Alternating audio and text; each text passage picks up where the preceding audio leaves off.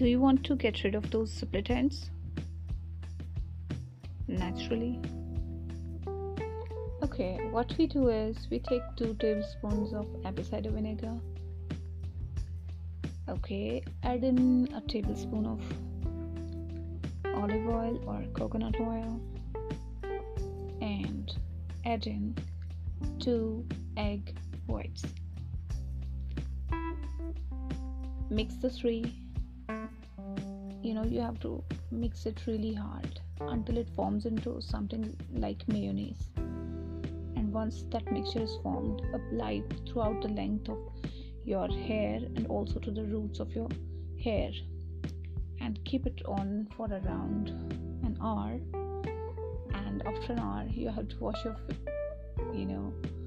hair with little hot water, maybe not hot, warm water, with a mild shampoo, and see your hair grow like crazy and get rid of those hard to forget, hard to get rid of split ends. Thank you.